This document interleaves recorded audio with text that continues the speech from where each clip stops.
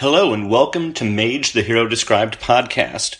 This is a show for fans of Matt Wagner's Mage.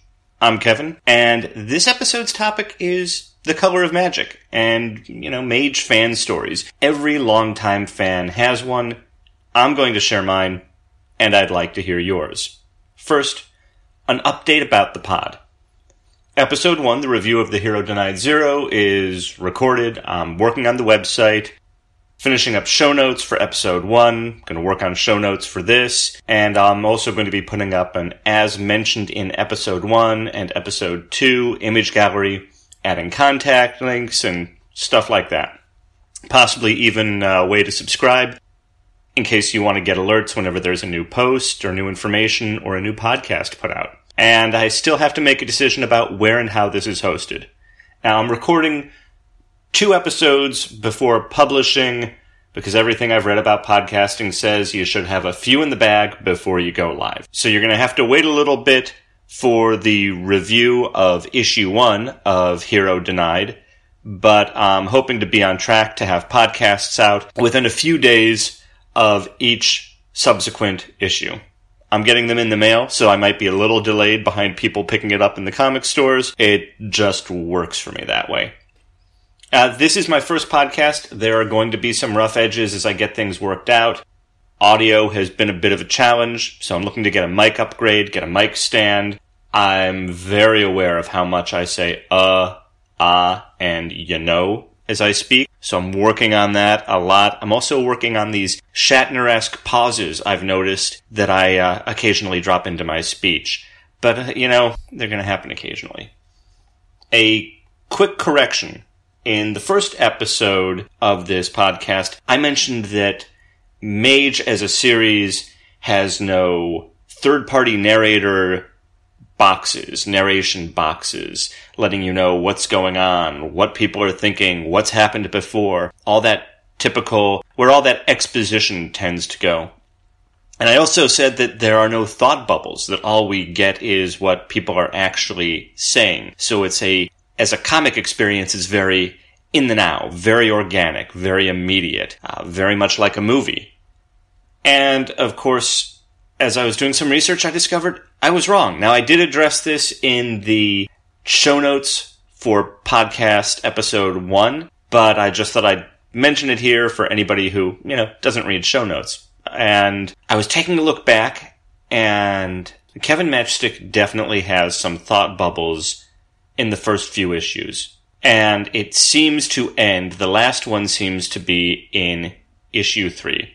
And there's a screen capture or a photo of that in screen capture. I'm just way too geeky. Anyways, that frame is in the as mentioned in podcast 1 gallery. This is your spoiler warning. This is the 3rd series in a trilogy. So things will be discussed from the first series, the second series. Just prepare to be spoiled. I'm going to spoil all over the place. And in this case, we're going to talk about the color of magic. Now, best way to talk about magic, first of all, to set the idea of what it is and that it has a color, is to look at how it was described by Mirth in the very first series. Magic is green is a catchphrase for the Mage series when it first came out, and since then. And what Mirth has to say when describing it is that, and here I'm just going to quote directly from the comic, magic itself is best described as a river. Any user of its water must dip into its swift and restless depths. Its color is then perverted depending on its use. Green is pure. The river is green. I am green. I am, after all, the world mage. You see, the river flows through me freely. I don't have to dip into it. I'm its faucet into this world. And, of course, in Hero Discovered, Mirth is constantly surrounded by green. Green bubbles here, green bubbles there, green everywhere.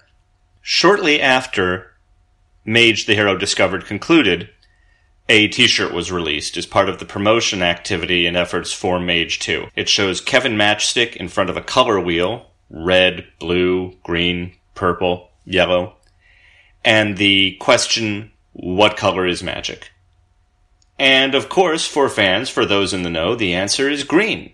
But as a payoff to that, late in Hero Defined, around issue 13, our heroes, our heroic trio, and Wally Utt are all sitting around discussing the color of magic. Kevin makes some kind of statement about why he doubts that Wally is a mage, or the world mage, the mage he's supposed to be meeting, is because he's not nearly green enough. And this stumps Joe Fat and Kirby Hero, both whom, of course, Kirby Hero argues with him first, saying, yeah, magic's not green, magic is red. It's like blood, and it's violent. And Joe Fat says that to him, it's blue, like the sea in the sky.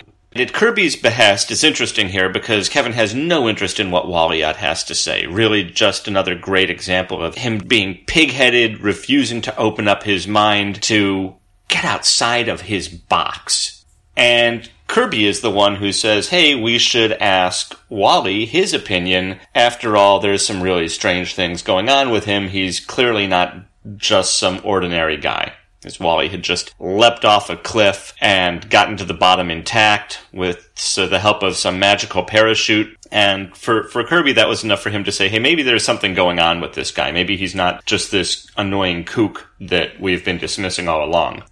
And Wally, spinning a purple cap on his fingers, says that the color of magic to him, well, he's always been partial to purple. It's the color of passion. And, of course, there's a great connection there to this particular manifestation or incarnation of Mirth, who has made reference to living multiple lives. It's really hard to tell because of the transformation between Mirth and Wally Utt, how much of Mirth has been with Wally the entire time, or is this something that Mirth could have done at any time? I don't think that Wally is Mirth necessarily. He has said that he is different people at different times. He has lived different lives. This strikes me as a different life. But I could be wrong. It's hard to tell. So the color of magic is up in the air. I think that the color of magic in the case of this issue is going to be primarily green.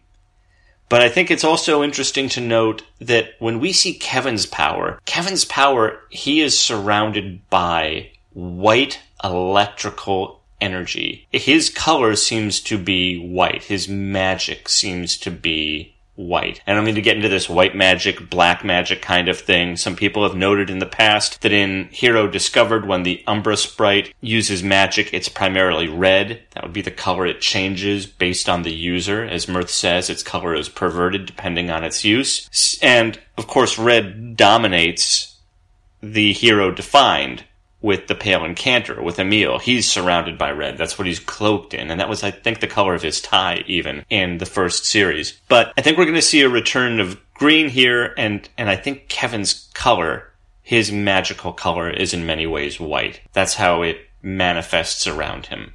So, let's talk about mage stories. Mage fan stories. Lots of fans have them. For a comic series that spans just over 30 issues over as many years, it's a dedicated fan base. There are people like David Steinberger, who created the website The Annotated Mage, The Hero Discovered. This is a site that looks at myths and legends that informed the first series, and he's kept that site up forever. There are cosplayers, numerous bat-wielding fans. Recently, I saw Matt Wagner post something on Facebook of one fan at a convention who actually had a bat that lit up. Must have had a battery pack somewhere in there. It's just this great picture of this guy with a lit up glowing bat. I'll add it in the as mentioned in section for this podcast. And there are other people like, and I hope I'm getting this name right, I think it's Jessosaurus, who is a professional model, looks like a bodybuilder, professional model, cosplayer type. And he and his wife or girlfriend do a lot of couples cosplay together, and he did some amazing Kevin Matchstick cosplay photos. Professionally done in this case, and it seems to be what this guy does for a living, but he's got the bulk. He's got this Kevin Matchstick physique. So I'll post a few of those to the as mentioned in section as well. And of course there are the fans, there's the writers, those who have written into Incantations, the Mage letter column. They write in with praise, theories, observations, questions, and the silent majority who just enjoy reading it and have been waiting and waiting. Finally, there are the fans with a certain amount of name recognition. Kevin Smith, the director, I believe I even spotted, and it's been a long time since I've seen this movie, but in the opening credits of Chasing Amy, I think you actually see something about Mage is back, or there's a flash of a Mage cover, or a news story about Mage. Shelley Roberg, a Vertigo editor, wrote into the letter column for Hero Defined. A letter from Shelley and actually a letter also from Kevin Smith are both featured in the Incantations column of issue 1 of the Hero Defined. Sam Keith, who worked with Matt on Hero Discovered, also wrote in a letter that was published in that issue. So we've got a lot of fans with name recognition, and it's enjoyed both by fans in general and people in the comic industry as well. So here's my story. I'm going to share it, and I hope that you'll share yours with me and the pod community. For me, I think it was the summer of 1986. And at the time I was reading some X-Men, which was really working hard to just lose me as a reader. And the independent comic boom was just in full swing. Teenage Mutant Ninja Turtles was out. It was still in its magazine black and white format. It was still very much a satirical skewering of comic book tropes. And I had a few issues of those just to see what the deal was with it. And frankly, everybody was talking comic book speculation. Pick this up. It'll be worth $1 million in 10 years or whenever. And of course, those issues are worth a lot of money. And of course, I don't have them anymore. There was Cerebus was roughly in the middle or just pre-middle of its 300-issue arc. Love and Rockets was still going strong. And there were interesting experimental pieces like the 6-issue Kafka by Steven Seagal and Stefano Guadiano. I think that's how you say his name. So there was a lot of amazing stuff out there.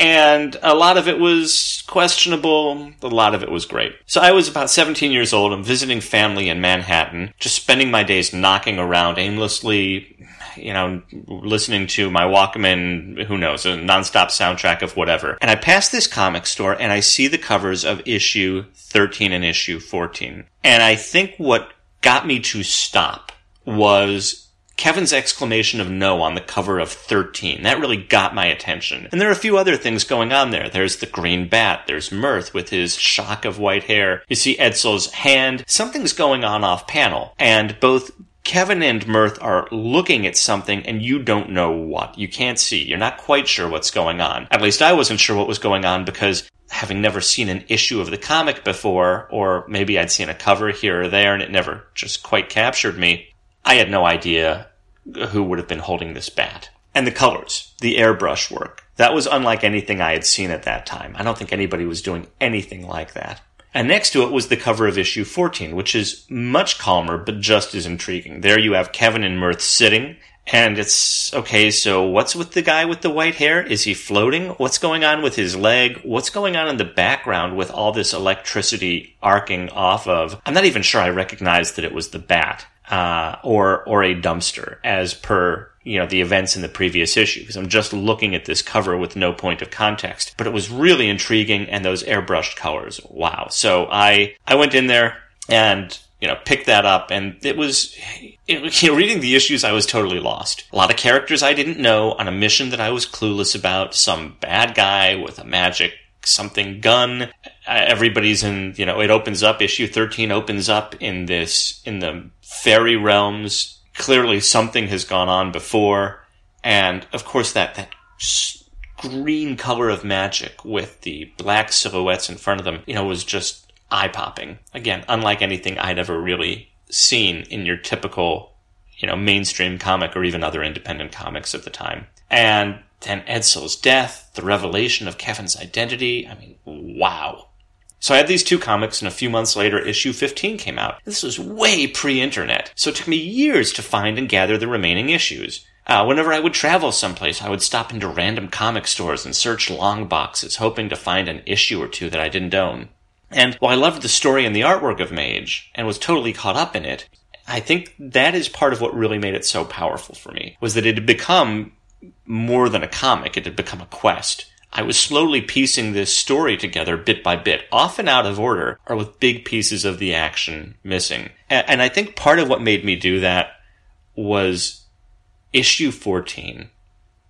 That conversation between Kevin and Mirth, that distillation of his initial denial to become the hero, and Mirth's references to his clamorous inactivity and the disservice it does to the sacrifices of others, and his eventual acceptance that he needs to get up off his ass and just do this, was, I think, what really kept me wanting to learn the backstory. How did he get here? And what's going on behind this? As I was looking around, I managed to find some of the Mage book collections. That helped fill in some gaps as I looked for individual copies of the earlier issues. I remember finding, finally, issue number 9. I think it was the last one I needed. I found it in a comic store in San Francisco, and you would have thought I'd won the damn lottery.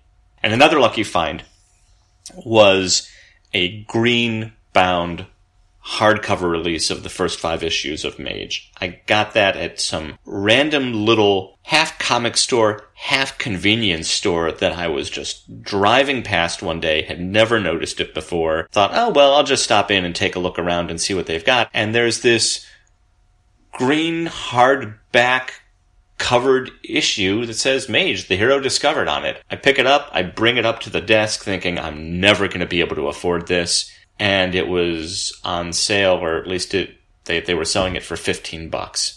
I nearly choked. It was $19.92 or so. And of course, in the meantime, I got the Mage Bull t-shirt. I painted lightning bolts on the side of some red Converse high tops, inspired by Interlude. And I grabbed a copy of that Mage 2 What Color is Magic promo art t-shirt. And Mage just insisted on not being released. Mage 2 insisted on not being released. And I stopped reading comics. At sometime in the late 90s, I moved to Phoenix, decided to start looking into comics again. I stopped into Atomic Comics. Great store, great people, great stores. I think they've got a few stores around there. And I learned that Mage 2 was actually about to be released. And I was starting my web design business at the time, and the release of Hero Defined gave me a really good excuse just to play around with HTML and Photoshop, and frankly just to exercise my inner fanboy. Play with work. And being in Phoenix, I was introduced to some artwork by Jim Mahfood, and he's got this funky, fresh style. He was doing a lot of work for the local club scene. I think he was doing some album covers. He was doing some independent work. He had done some work, I think, for Dark Horse tied to what Kevin Smith had going on at the time with Jay and Silent Bob. He did a really neat issue of Generation X. And I wanted to see his take on Kevin Matchstick. So I commissioned a piece by him. It's really something else. I'll see if I can get a photo of it up in the As Mentioned section for this episode. I was fortunate enough to connect with Matt Wagner, and we held 2 or 3 live chat interviews. And these were more or less primitive Reddit-style live casts, Q&As with fans. And I also discovered, much to my chagrin, that the Mage statue by Randy Bowen, the one with Kevin standing with the bat above his head, does not travel across country well. Despite tons of padding and careful packaging, I now have a super glued statue where Kevin's hand broke where it holds the bat. And now, of course, it's 18 years later, and with The Hero Denied coming out, I felt it was time to finally bite the bullet and jump into podcasting. I'd been looking at it for a while, and this seemed like the perfect reason, the perfect way for me to follow up to the website for Hero Defined and take this into a medium that makes sense for right now. So that's my story. I'd really like to hear yours. Head on over to magetheherodescribed.com and either write me, and feel free to send photos if they help to tell your story, show cosplay, costumes, bats, tattoos, or whatever, or call in and leave a voicemail. I'll try to share as many stories as possible on the pod, and I'll be looking into including audio feedback into the pod as well. I'll do that on a message by message basis, depending. I'm not looking to get baba booied. All right. That's it for this episode of Mage, the Hero Described podcast. Thanks for listening. Don't forget to join me next time when I'll really review Issue 1. I am holding back from reading all of the reviews that have come out. If you have any comments or thoughts about Issue 0, the Mage series overall, the color of magic, your fan story, again, visit Mage the Hero Described and share your thoughts. If you've enjoyed this podcast, as everybody in the podcast world says, please rate and review it on iTunes. I understand it really helps other listeners discover the show. Or feel free to follow the podcast on Facebook and share the site, share the posts with your friends. Thanks for listening, and until next episode, stay excellent.